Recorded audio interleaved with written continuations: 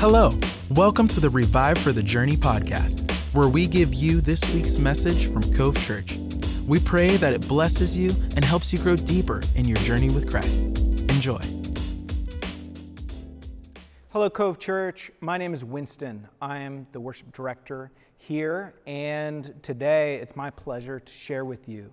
And we're going to begin with our Ephesians passage that we've been reading together through this whole Fathom series. And this is out of Eugene Peterson's paraphrase, The Message. Let's read this together.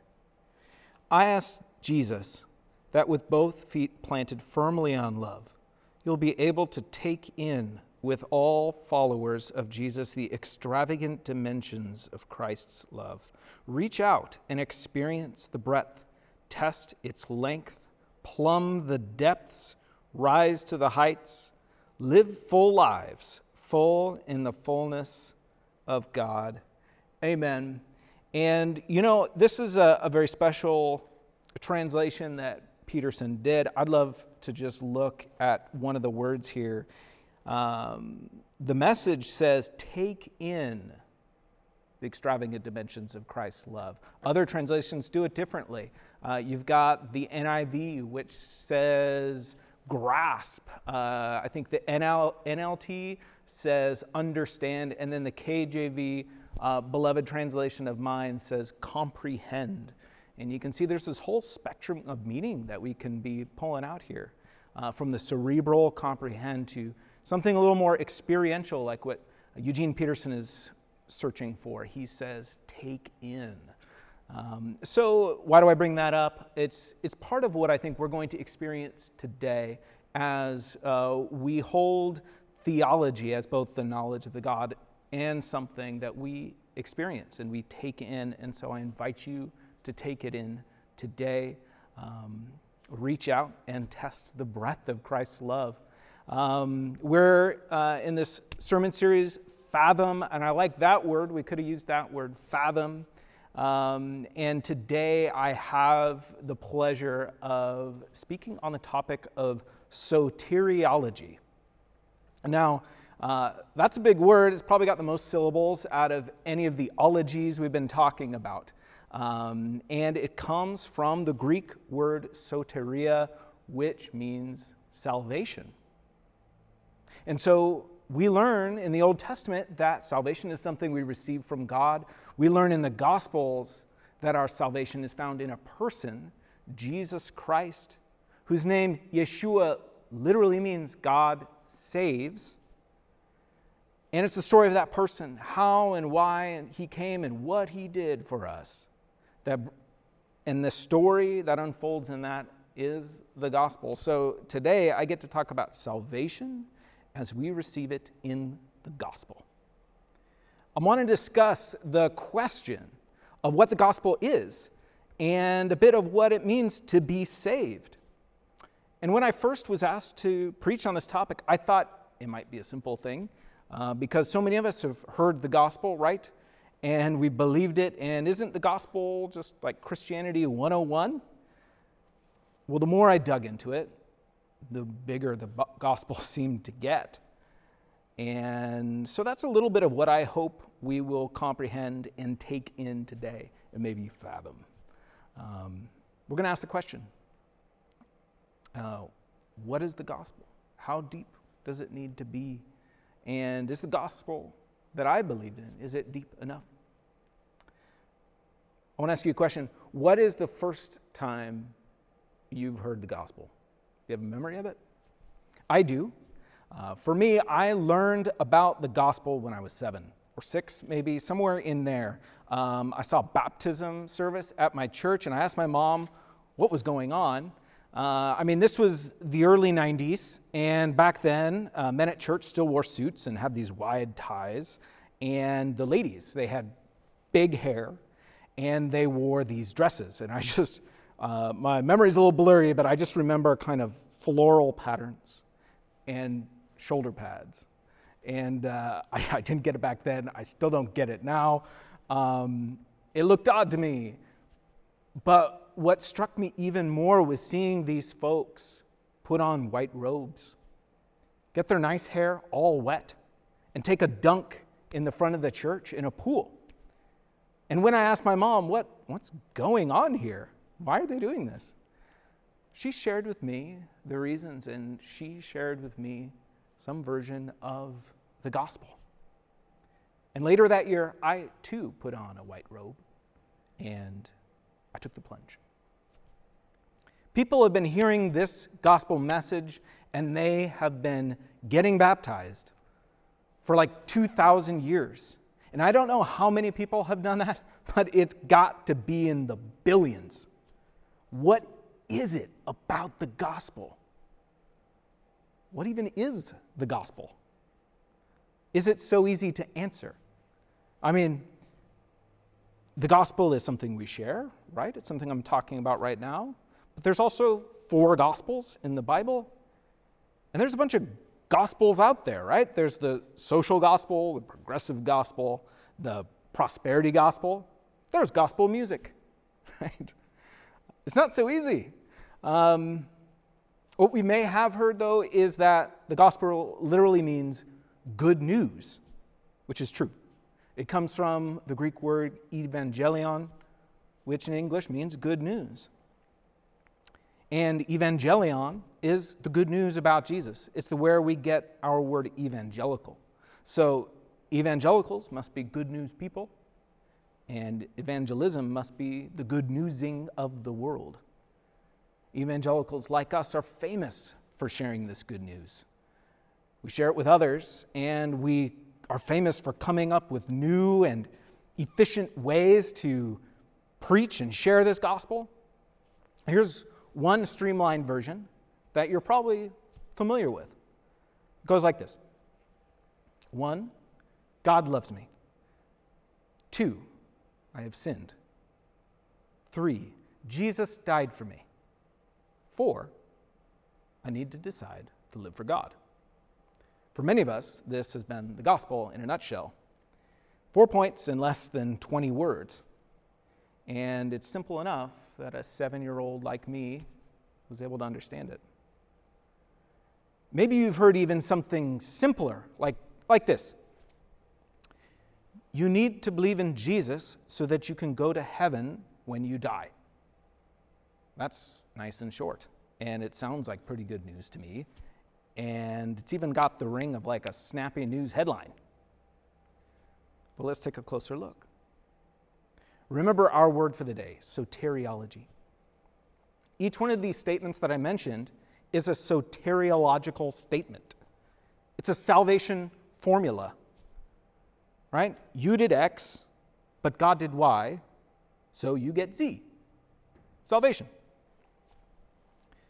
And don't get me wrong, I'm not saying that either of those formulas are not true, but here's the question I've had to wrestle with. Is a formula like that really the gospel? The gospel is the good news. And the problem with the news is when you reduce things down to a soundbite or a headline, you're at risk of leaving out some important information. And people might start thinking that maybe that headline, that's all there is to know. Or even worse, we might distort the truth altogether. The news can be like that. And we know this all too well. I mean, we are living in the age of fake news. So, just for fun, I've got some silly examples of news headlines that really miss the mark. This is a really famous one, maybe the most famous of all time in terms of a mistake headline. Dewey defeats Truman. Truman won. And so the guys that printed this newspaper they didn't wait around to see what actually happened before they printed their paper. This one's just ironic. You have Mississippi's literacy program shows improvement. I sure hope so. And then this last one, it's just plain wrong. It says, we hate math, say 4 in 10, a majority of Americans. So soundbite headlines like this will grab our attention, but are they doing a great job of relaying the actual story? The gospel we tell has to be grounded in the full story. Otherwise, it might be misleading too. Did you notice that the salvation formulas earlier that I mentioned said absolutely nothing about Jesus as the Messiah? I mean, this maybe will leave us asking questions like, does it really matter that Jesus was Jewish? And can we just dump the Old Testament altogether? Or this, I believed the formula, I prayed the salvation prayer, and I even got baptized. What else is there that really matters in the end? Have you ever wondered those things? I have. And I think that's because our gospel has shrunk too small. So what can we do to learn and preach the gospel in a deeper way, in a greater way, in a way that it was really meant to be heard? Well, remember that Matthew, Mark, Luke, and John each wrote their own version of the gospel. They literally begin, the gospel according to. And when they tell the good news about Jesus, they don't boil it down to a quick pitch. Because for them, the details mattered, the story mattered. When John wrote his gospel, he wrote a lot more than John 3:16. In fact, he started his gospel at the very beginning, literally, like before time. And when Matthew starts his gospel, he starts with Abraham, because for him, the good news story begins there. But somewhere along the way, our versions of the gospel get shrunk down into something resembling a tweet and packaged for passers-by. Does it need to be that way, though? We should note that the gospel preaching in the New Testament is so lacking of quick pitches. The apostles in the book of Acts, when they routinely preach the gospel, they do these long speeches, and they talk about the whole story of Jesus and sometimes even unfold the entire history of Israel. Paul, in his letters, is rarely brief either. Now, do I make this point to say that the gospel can only be talked about if it's long and difficult to understand? No. But what I do want to communicate more than anything today is that the gospel is so much more grand, beautiful, and captivating than we are often led to believe. And the soteriology, the salvation truth that flows from this story, is so much more compelling than we often give it credit for. When the whole gospel is told, it has real power.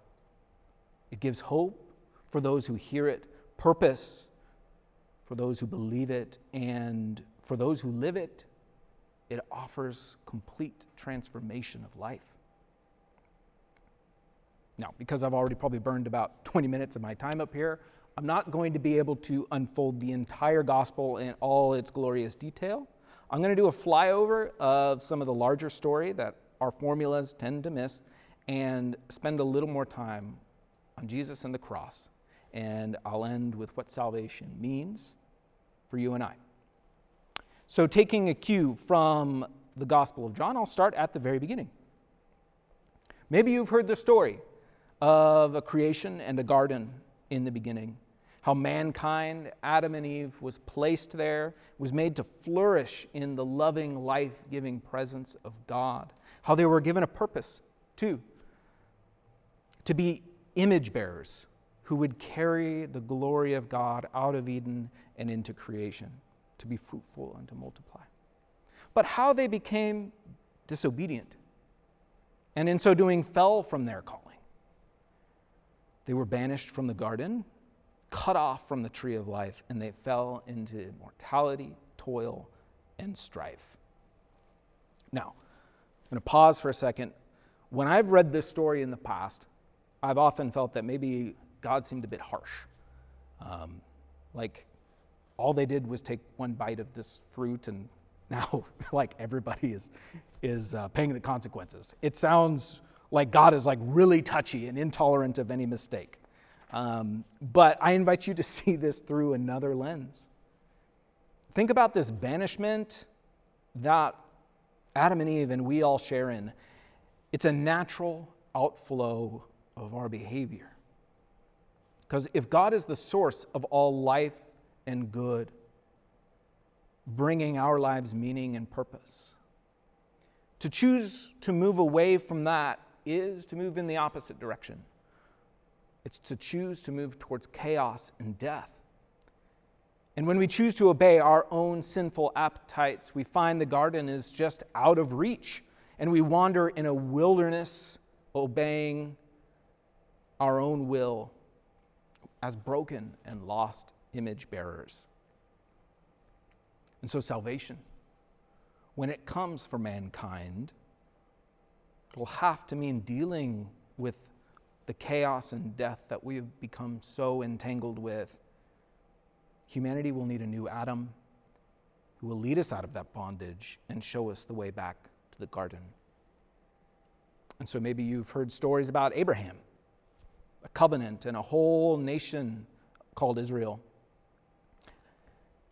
How they were set free and given a Torah, which is just literally instruction, to show them how to live holy lives. How they were chosen to be a kingdom of priests and take up Adam's mission to bring the glory of God to mankind. How they were given a promise of a Messiah that would arise from among them to save them and to lead them. But how they failed bitterly and were driven into exile with their kingdom and their priesthood lost and scattered.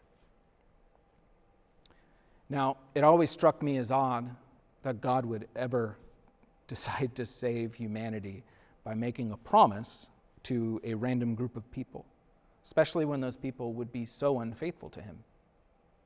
I think this is a really weird thing for us modern people to understand. Why does salvation come from the Jews? But I invite you to see a couple things in this. Gospel salvation spreads not just to and by individuals, but in and through entire bodies of people.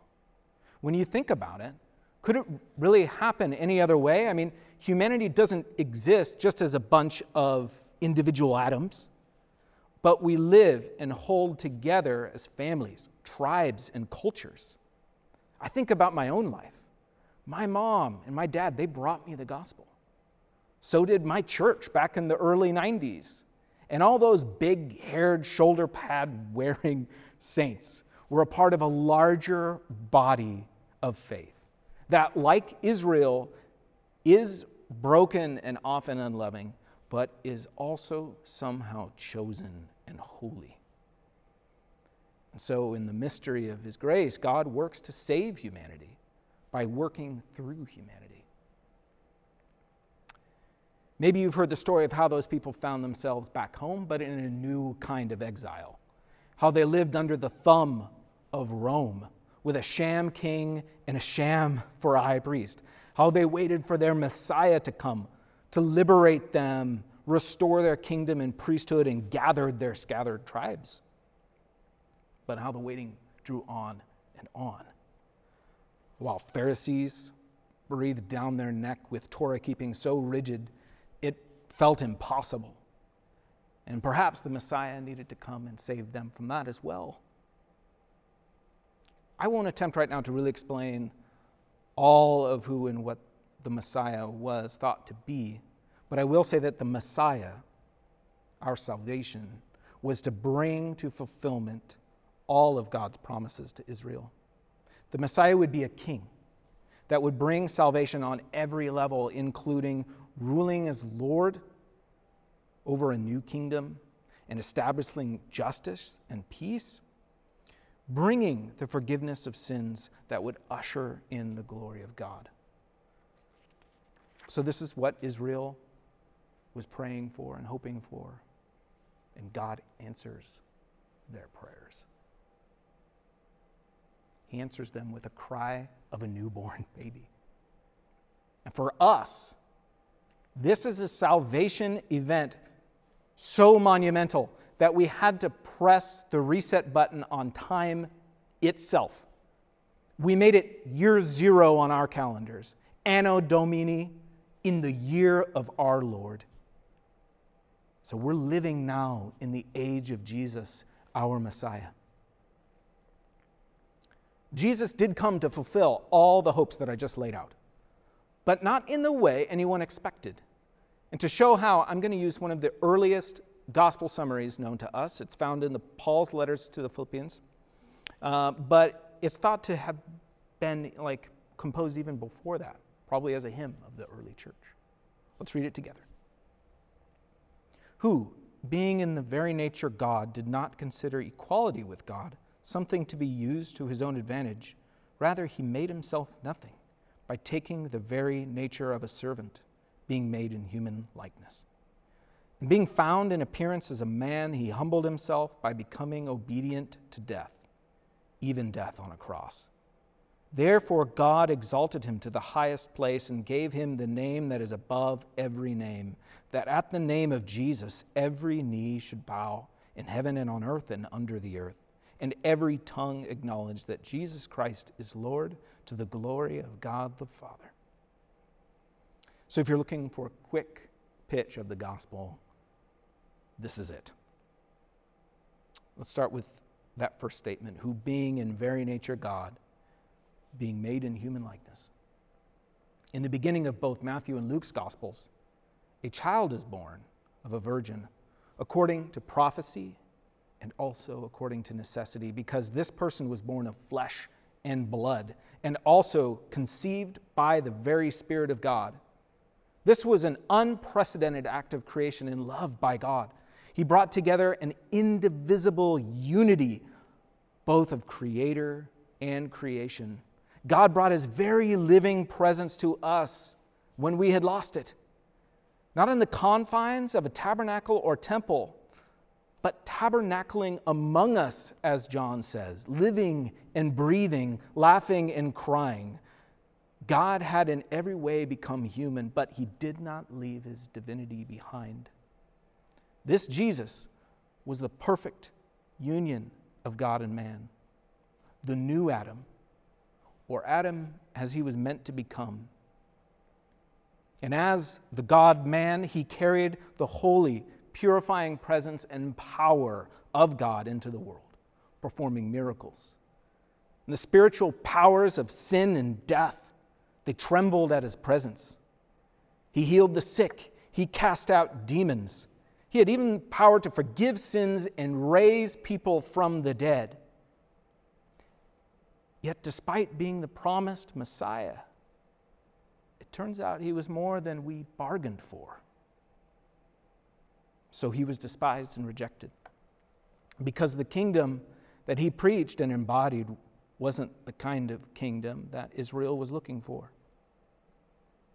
The passage says he made himself nothing. This son of King David had royal blood, but he came from nothing. And he had nothing of his own.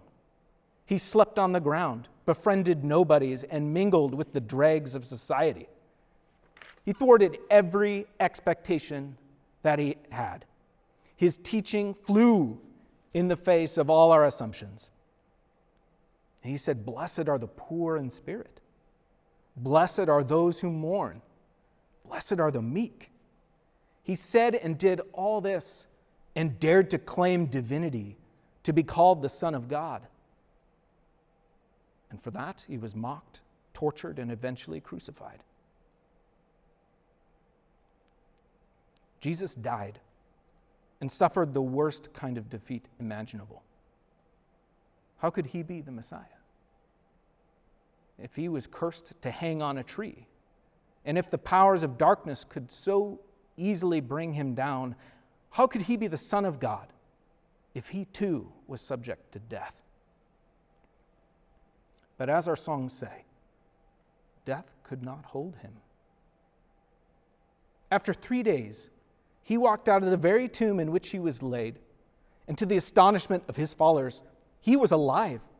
And more than that, he was glorified. He bore the scars of crucifixion, but he had been transformed now into something more glorious. And this is where it gets crazy. Instead of bringing defeat, his death and resurrection had somehow sealed the decisive victory that established Jesus as Messiah and King. And he reigns not on a throne of human making, but he reigns ascended at the right hand of God. He's a king not only over Israel, but over all creation. He's Lord of lords. It's a victory so cosmic in scale that it reaches all the way back to the very beginning where this whole gospel story began. What brokenness that banished humanity from the garden has now been banished itself. The sin and death that all that Torah keeping was supposed to help keep at bay, he obliterated it in one fell swoop. The gospel is asking us to believe something really amazing here, something that we can't comprehend or fathom. Have you ever wondered how death could conquer death? It honestly kind of seems like nonsense sometimes. It's paradoxical. Christian thinkers have pondered over this meaning for centuries.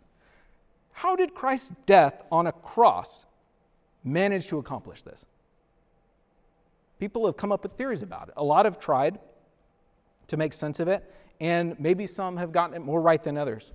But all of them strain to explain the unexplainable. So, I prefer the more mysterious and poetic attempts at it. In the 4th century, Gregory of Nyssa puts it this way. I love this. The divine was hidden by the veil of our nature, in order that, as in the case of a greedy fish, the hook of divinity might be swallowed with the bait of the flesh. And thus, when life came to dwell in death, and light shone in the darkness, that which is understood as the opposite of light and life might be utterly destroyed. For it is not in the nature of darkness to remain in the presence of light, nor death to exist where life is active. Here we see Christ taking our sinful nature down with him into the infinite black hole of death, that point beyond which any light or life could hope to exist. And he unleashes his light and life right there in that place. And he banishes sin and death forever. However we choose to make sense of this core tenet of the cross remains for us to believe. Christ died for our sins, that we would no longer be subject to them. The reign of sin and death is over. And his resurrection is the fruit of this, the resurrection life that we now share with him. That's his victory, won by him alone.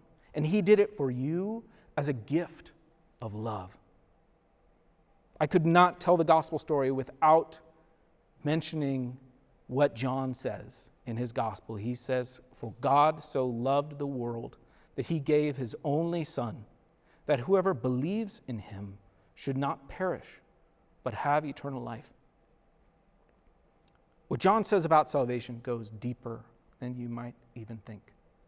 Yes, salvation begins with believing. When we hear and believe the truth proclaimed in the gospel, our faith is ignited. We begin to be incorporated into the very life of God, eternal life, salvation. Many would point to belief as the moment when you are saved, but I'm convinced salvation is even bigger than that. It's something that happens not just in a single moment, but it unfolds through your whole life by the work of the Holy Spirit. Take this word from Philippians. "Therefore, my beloved, as you have always obeyed, work out your own salvation with fear and trembling. For it is God who works in you, both to will and to work for his good pleasure." This salvation of yours must be, in Paul's words, worked out. Almost like yeast in the dough, or a mustard seed, or any of the other analogies that Jesus used to talk about these things. Here's another. From 1 Corinthians, "Now I would remind you, brothers, of the gospel I preached to you, which you received and in which you stand, and by which you are being saved, if you hold fast to the word I preached to you, unless you believed in vain." Belief in the gospel jumpstarts our faith. And faith is giving yourself over to the living work of God in you. I guess that's a bit of a salvation formula for you to chew on. Salvation may be won and done on the cross, but it's still doing its work in us. There are parts of us that have not yet been crucified with Christ, parts that cling to sin and don't look like Jesus. So we hold fast to this gospel and let it do its saving work in us. And this brings me to my last few things. The gospel accounts tend to end with Christ's ascension to the right hand of God and his promise to send the Holy Spirit. The Holy Spirit is the very presence of God, no longer confined to the temple in Jerusalem, nor even the temple of Christ's body, but it's dwelling in you to comfort, to guide, and convict of sin. The Holy Spirit's business is making you whole and holy. 2 Thessalonians says, God chose you as the firstfruits to be saved through sanctification by the Spirit and belief in the truth. To this he called you through our gospel, so that you may obtain the glory of our Lord Jesus Christ. Inasmuch as ancient Israel was called to be a kingdom of priests, so are we. We are the priesthood of believers, and we now carry God's presence with us. We do this by making disciples first of ourselves, but also of others. And the Gospel of Matthew ends with that commission. It says, "Go therefore and make disciples of all nations, baptizing them in the name of the Father and of the Son and of the Holy Spirit, teaching them to observe all that I have commanded you. And behold, I am with you always to the end of the age." So we become evangelicals. We spread the good news to fulfill the prophecy of Habakkuk, which says, "For the earth will be filled with the knowledge and the glory of the Lord as water covers the sea." A full account of the gospel story will point us to a vision of eternity, because Jesus is promised to return, to bring an end to this present age and inaugurate a new and everlasting age, which will be the perfect end to the gospel story. It's no accident that the story ends in the same place it begins. Not on a cloud up in the sky, but on the ground, back at the foot of the tree of life, with waters flowing out to bless the nations of the world. And this time, the tree is not found in a garden, but a city where the priestly kingdom has been established for all time, for the benefit of the whole world. This final snapshot of eternity shows us worshiping and serving God in a way that reflects how we are to live right here and now, blessing the world with what we have been blessed by. So I'll close with this thought. Our gospel salvation is so great. It's bigger than a short formula or a quick pitch. It's got a purpose far greater than a simple punching of a heavenly ticket. It's got way more for your life than even wiping your slate clean of sin. Trust me when I say salvation is going to do a number on you. I guess if I had to talk even more plainly than what I've tried to say so far, I'd say this. If your idea of the gospel has got you hanging out with nothing to do, and you just are waiting for Jesus to come back, you need a bigger gospel. If your idea of salvation is something God might just well have done on paper, and it's not bearing the fruit of transformation in your life, you need a bigger gospel. Open your heart and let the Spirit show you what He wants to do in you. Nothing that could make you look more like Jesus is out of reach. This is the same life-creating Spirit that hovered over the waters in the beginning. So if you need a new start, Let him move over your chaos right now. And by the power that raised Jesus from the dead, ask God to breathe his life into you again. Invite his Holy Spirit in. Ask him to forgive you of your sins. Pray for the strength and mercy to begin in a new way, and give your heart and your future over to Jesus. Make him Lord of your life. Thanks for joining us. We hope you enjoyed this week's message. To stay connected with all things Cove Church, visit our website, covechurchpnw.com, or on all social media platforms @CoveChurchPNW. We'll see you next time.